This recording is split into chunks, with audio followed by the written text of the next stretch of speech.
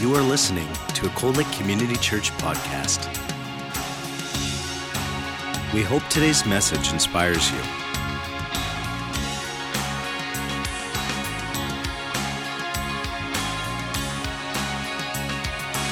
Cold Lake Community Church, a place where families connect. Well, I've entitled the message today, Here Comes the Judge. Here comes the judge.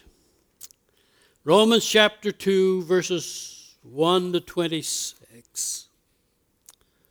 There's a lot of things in life that we can't explain. In such cases, we shouldn't pass judgment. Leave that with God. Amen?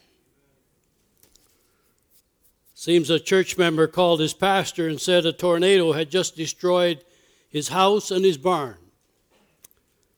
The pastor said, I'm not surprised. Punishment for sin is inevitable. And the guy says, well, pastor, it also destroyed your house. He stopped for a while and he said, oh my, the ways of the Lord are beyond human understanding. Romans chapter 2, verse 1 to 2 says, therefore, you are inexcusable, O man, whoever you are, who judge. For in whatever you judge another, you condemn yourself. For you who judge practice the same things. But we know that the judgment of God is according to truth against those who practice such things.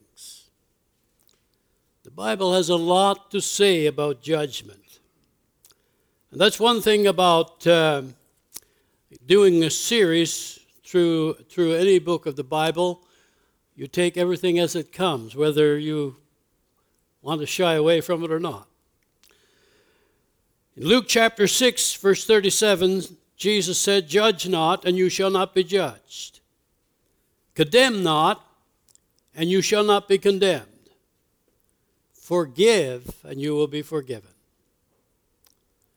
From this text, we could assume that Jesus is saying, do not judge others.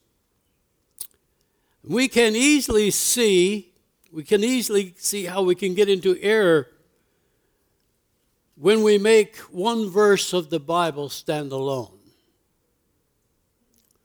without considering what all the other scriptures is teaching on the subject.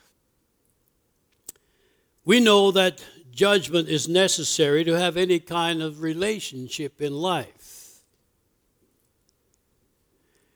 Judgment is not always negative. It can also be positive. When we choose our friends, right at the beginning, when you meet somebody, you make a conscious judgment about them. This is a person that I could really be friends with. I like that person. Another one, well, don't really click with them. They talk too much, or they too opinionated, or whatever for me. And so we're always making judgments. Righteous judgment most always will have a redemptive purpose. Jesus said that when a brother is in sin, go to him and offer help. Well, if I feel that you are in sin, if I see you do some things that is not biblical, in order to go to you, I'm making a judgment that you need some correction. However, we are not to condemn people,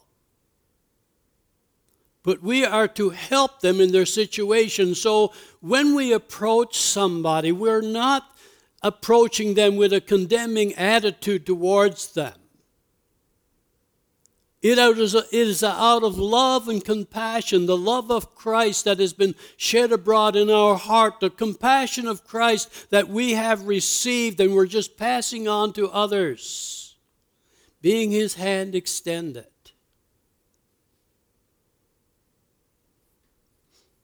Even if our judgment of someone is negative, we should always look for a way to help redeem or to restore that person without expressing a holier-than-thou attitude. That's the sort of things that gets people's ire up. That's the sort of things that causes people to say, "You're judging me." Really what they're saying is, "You're condemning me." And we do not have that right. That's not our department to condemn anyone. I want you to notice that Jesus is saying in Luke chapter 6, verses 41 and 42, "And why do you look at the speck in your brother's eye, but do not perceive the plank in your own eye? Or how can you say to your brother, 'Let me remove the speck that is in your eye,' when you yourself do not see the plank that is in your own eye? Hypocrite, first remove the plank from your own eye, and then you will see clearly to remove the speck that is in your brother's eye." Listen to the last part of that verse. Jesus said, "And then, if you remove the plank from your eye, then you will see clearly to remove the speck that is in your brother's eye." So he is actually telling us, yes, you may attempt to take the speck out of your brother or your sister's eye, but not before you deal with the plank or the sin that is in your own life. Deal with your own sin before you try to correct someone else who is dealing with sin. If not, if you and I do that, then we're practicing unrighteous judgment. And by doing so, we bring judgment upon ourselves. In Romans chapter 1, Paul talked about the unrighteousness of men. In chapter 2, he begins talking about the self-righteousness of man. And he declares that God will judge self-righteous people and God will judge religious people. So man's unrighteousness versus God's righteous judgment. Let's look at that for a while. Man's unrighteous judgment and God's righteous judgment. Pointing to the sins of others and ignoring their own sinfulness. A good example of this mindset is Jesus' illustration of the Pharisee and the publican. In Luke chapter 18, 9 to 14, he also spoke this parable to some who trusted in themselves that were religious and despisers of others. 2 men went up to the temple to pray, one a Pharisee and the other a tax collector. The Pharisee stood and prayed thus with himself, "God, I thank you that I'm not like the other men, extortioners, unjust, adulterers, or even this tax collector. I fast twice a week. I give tithes of all that I possess." And the tax collector, standing afar off, would not so much as raise his eyes to heaven, but he beat his breast, saying, "God, be merciful to me, a sinner." I tell you, this man went down to his house justified rather than the other. It so happens that many religious people are quick to judge others, but tolerate the same sinful behavior in their own lives or in a family member. We are reminded that our own sinful actions disqualify us from being a judge of others. For in whatever you judge another, you condemn yourself if you judge practicing the same things. Before anyone might turn religious on me, let's consider what Jesus said to the religious people who were ready to stone a woman who was caught in adultery. He said, "He who is without sin, cast the first stone at her." And you know the story, and when she confirmed that no one else had condemned her, no one had thrown a stone at her, Jesus said, "Neither do I condemn you. Go and sin no more." And so that is the reason we have this ability and this privilege to be able to correct one another and help one another in our walk, in our Christian walk, in order that we can go and sin no more. It is so that we can be stronger as a family unit, a family of God, stronger in spirit, stronger in faith, because we're helping one another rather than kicking one another when we're down. John speaks to this truth also in 1 John chapter 1, verse 8. "If we say that we have no sin, we deceive ourselves, and the truth is not in us. If we confess our sins, he's faithful and just to forgive us our sins and to cleanse us from all unrighteousness.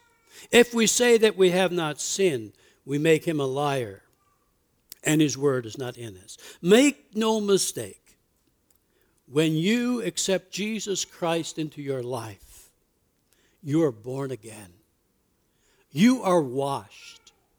You are cleansed. You are set free from the bondage of sin. However, as you walk through this life, you and I become defiled by sin, entertain thoughts, word and deed, sins of omission, and sins of commission. That's us. Although we are new creatures in Christ, we still commit sins because we possess an indwelling sin nature. And Paul referred to our new life as being dead to sin and alive to Christ. But he warns us that we can allow that old man, that old nature to rise up again. And I would venture to say that every one of us in this room today have experienced that from time to time.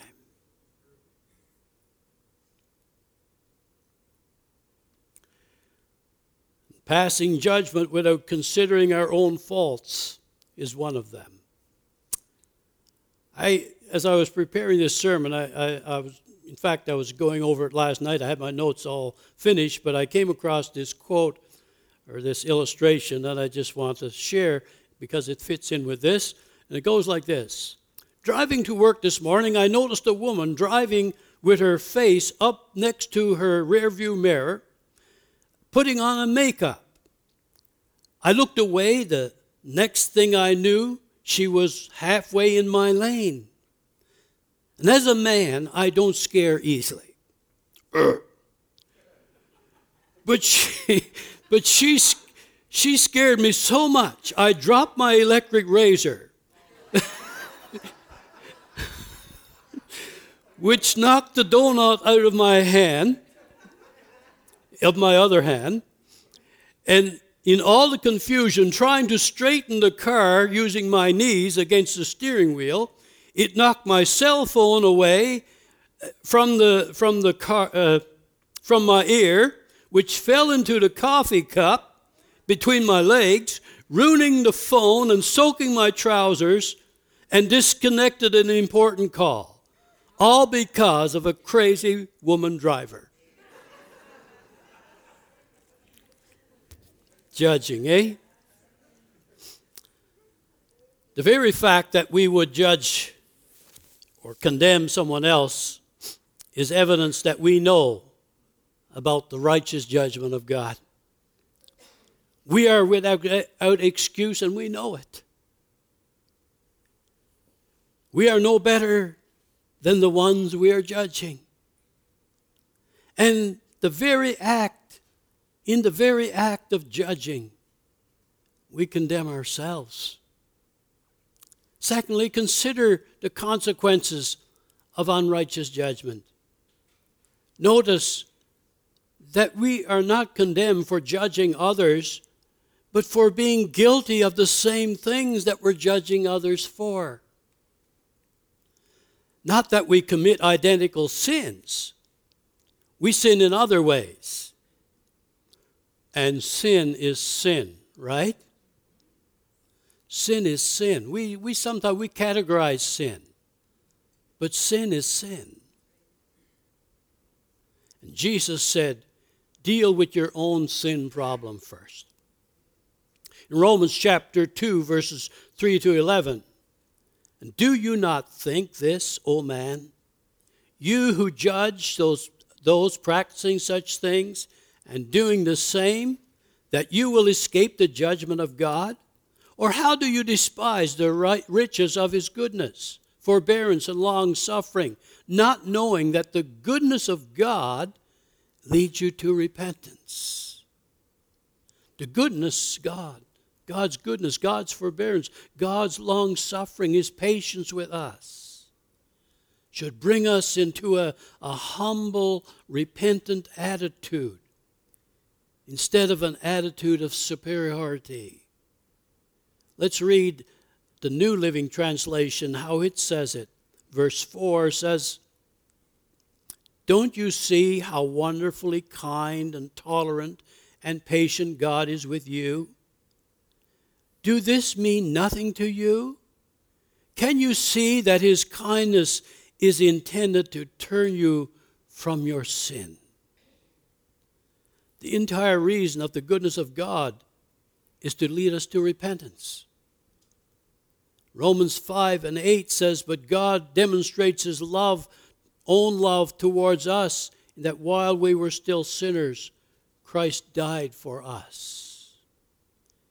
He does not drive us to repentance. He leads us to repentance. This God will do for you and the person you are judging. If we fail to acknowledge that God, the righteous judge, keeps accurate books, and that he will render to each one of us according to our deeds, then we're deceiving ourselves, as James says. Because God keeps accurate books. God knows exactly what's going on in my life. God knows about my attitude. He knows when it's in line with his word, and he knows when it stinks. Amen? In Romans 2, verses 5 to 11, then carrying on, but in accordance with your hardness and impenitent heart, you are treasuring up for yourselves wrath in the day of wrath and revelation of the righteous judgment of God, who will render to each one according to his deeds. Eternal life to those who by patient continuance in doing good seek for glory and honor and immortality.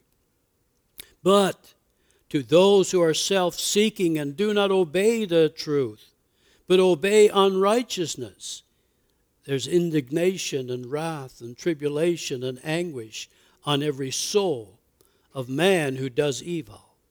For the Jew first and also to the Greek. But glory and honor and peace to everyone who works what is good. For the Jew first and also for the Greek. For there is no partiality with God. No one can say, well, I belong to a long line of Christian people. My grandfather was a pastor. My uncle was a priest. My sister was a nun. All of these things that we sort of use as little things that sort of justify us as we're Christian. But God is no respecter of person. The person who just comes before God and says, Lord, be merciful to me, a sinner. That's the kind of a heart that God is looking for. When Jesus came the first time, he gave an example of a pattern of how to conduct ourselves as Christians during the age of grace in which we now live in. And after Jesus spoke, chapter 3, verse 16 of John, he made this statement in verse 17. For God did not send his Son into the world to condemn the world, but that the world through him might be saved. That's what the whole church age is about. Is when you get a hold of God, when God gets a hold of you, and you have a relationship with him, you share it with somebody else. It's not you haven't won a badge that you are a great condemner. You're one to offer help. You're one to offer freedom in Christ. We are not commissioned with a message of condemnation. The Great Commission is the good news of the gospel of Jesus Christ. It's a message of hope and a message of redemption. And we're all struggling saints. And from time to time, we need encouragement. So Paul is saying to those who are passing out unrighteous judgment, chapter 2, verse 5, he says, you are treasuring up for yourself wrath in the day of wrath and revelation of the righteous judgment of God. In the first coming of Jesus, the loving character of God was revealed with great emphasis. At the second coming of Jesus, the righteous judgment of God will be revealed in great tribulation. At this point in time, it's not too late for a person to change their ways. There is forgiveness for self-righteousness and hypocrisy and every other sin. There's forgiveness. That's why Jesus died. That's the power of the gospel for all who believe. And so, thirdly, my third point, and I'm going to shorten this up real quick here right now, religion can't save you. We can't use the Christian family we came from to declare our righteousness. The denomination we were born into cannot save me.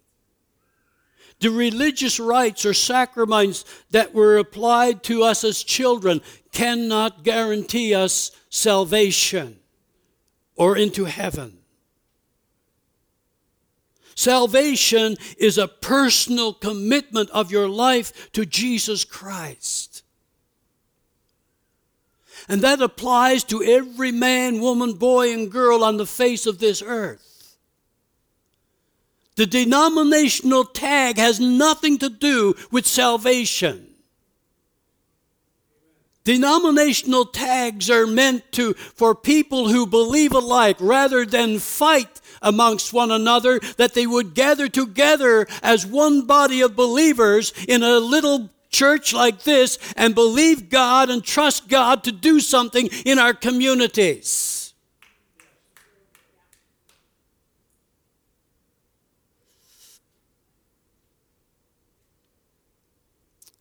Verses 12 to 29 of Romans 2, for as many have sinned without the law will perish without the law, and as many have sinned in the law will be judged by the law, for not the hearers of the law are just in the sight of God, but the doers of the law will be justified.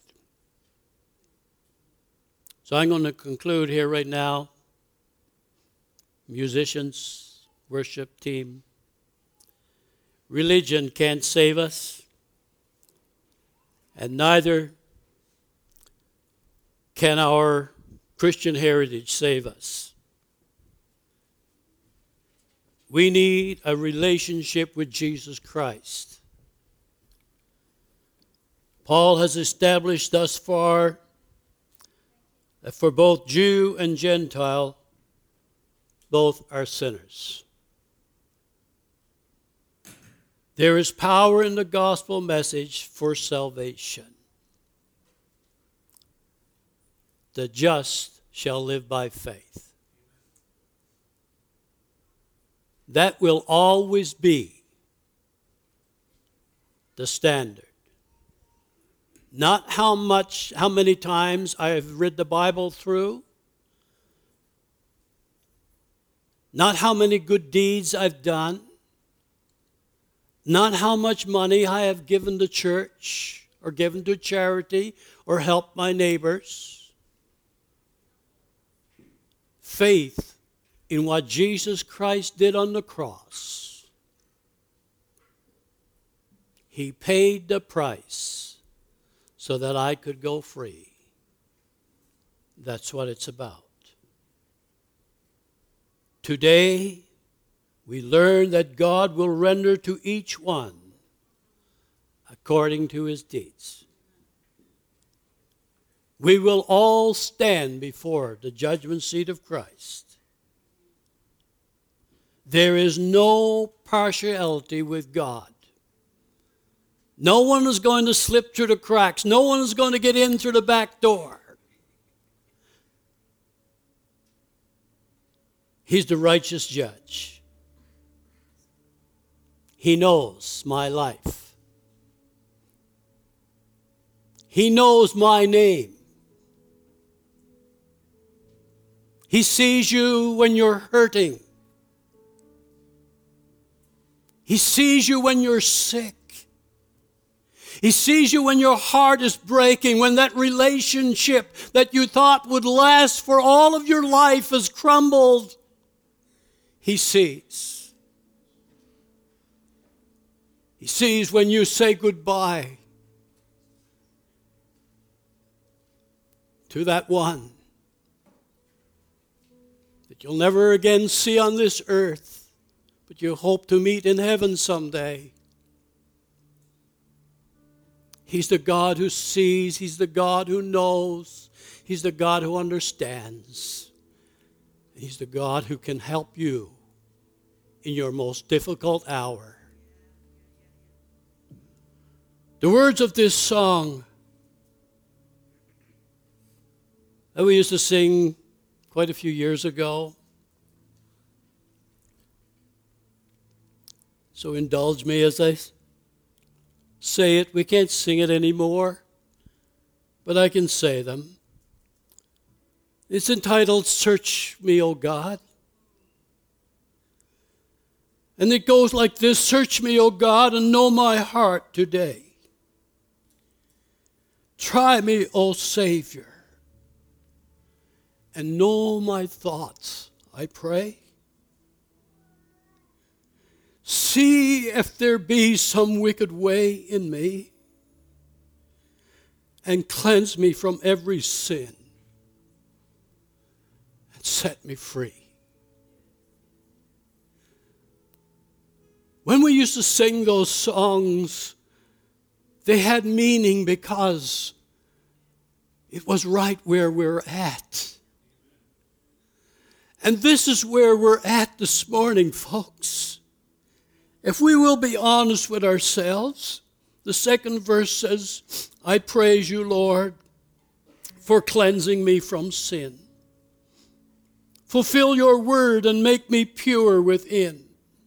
Fill me with fire where once I burned with shame, and grant my desire to magnify your name.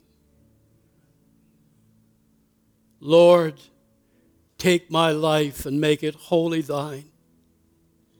Fill my own heart with your great love divine. Take all my will, my passion, self, and pride. I now surrender, Lord. In me abide. The last verse says, O Holy Ghost, revival comes from thee. Send a revival and start the work in me. Your word declares you will supply our need. for blessings now, O Lord, I humbly plead. Heavenly Father, you know the cry of our heart. You know, Lord, that despite of all of the things that we do and the things that we say and the things that we think, you know the very depths of our soul. And we pray, Lord, that you will help us to be the men and women that you want us to be. If you are here today and you need Jesus as your Savior, come and we'll pray with you. If you need someone to pray with you for healing in your body, restoration in a relationship, financial needs, we're here to pray with you. If you come in a bad way today, you don't have to go out that way. Jesus is here. His power and his presence is always ready to minister to people that will call upon him. His word says, call upon me and I will answer you and show you great and mighty things that you do not know. Trust in the Lord today. He will meet your need. Lord bless you. Have a great week in Jesus. Amen. Hallelujah.